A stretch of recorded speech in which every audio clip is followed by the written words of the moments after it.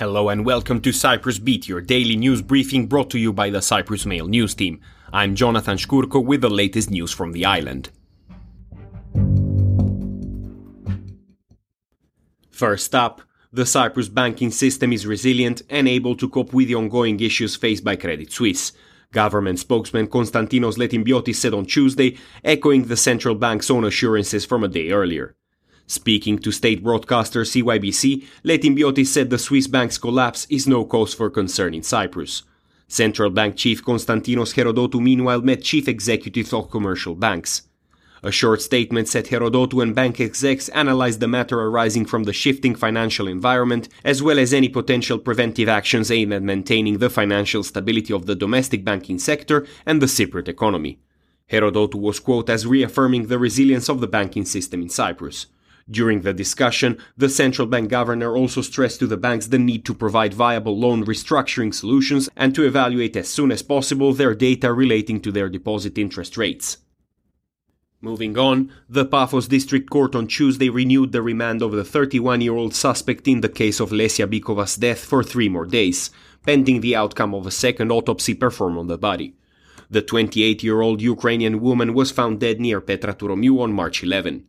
Her partner was arrested following the results of the first autopsy, which concluded there were signs of sexual abuse and strangulation. According to the head of the investigation, Kyriakos Charalambous, the charges the 31-year-old faces at this stage are premeditated murder, rape, femicide, sexual abuse by penetration, forced sexual penetration, kidnapping, and giving false information to the police.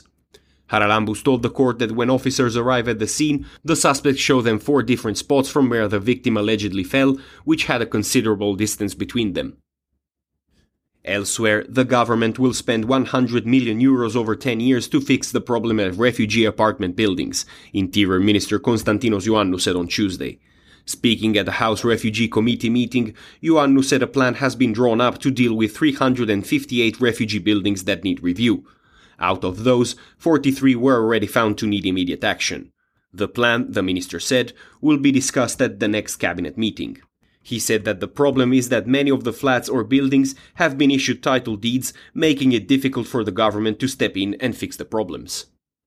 Meanwhile, over 50 fake travel documents have been found by authorities since the beginning of the year, police reported on Tuesday, while numbers over the last 3 years have increased drastically.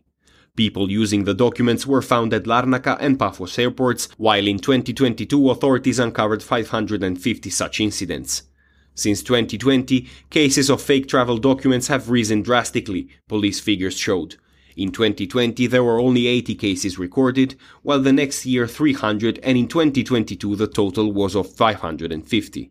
The majority of people attempting to use fake documentation are African asylum seekers trying to get to countries in Central Europe. In other news, 75 prisoners will be released after receiving pardons from President Nikos Christodoulidis on Tuesday. The pardons will see the prisoners' sentences reduced to a quarter, but excludes those who have been convicted of drug trafficking and supply offenses, sexual offenses, murder, and child abuse offenses. The announcement came 10 days after the Prisoners' Rights Protection Association issued a statement on social media claiming they had been kept in the dark about whether the new president would be sticking to the tradition of granting pardons. And finally, reservoir capacity is approaching the 70% mark, Water Department spokesman Marios Hadjikostis said on Tuesday. The combined reservoir capacity currently stands at 69.4%, which corresponds to 201.7 million cubic meters, up by about 2% since early February. At the corresponding time last year, reservoirs held 57 cubic meters more. Nonetheless, this is enough water to see us through the year, Hadjikostis said, although he emphasized that water conservation should be an ingrained practice in Cyprus.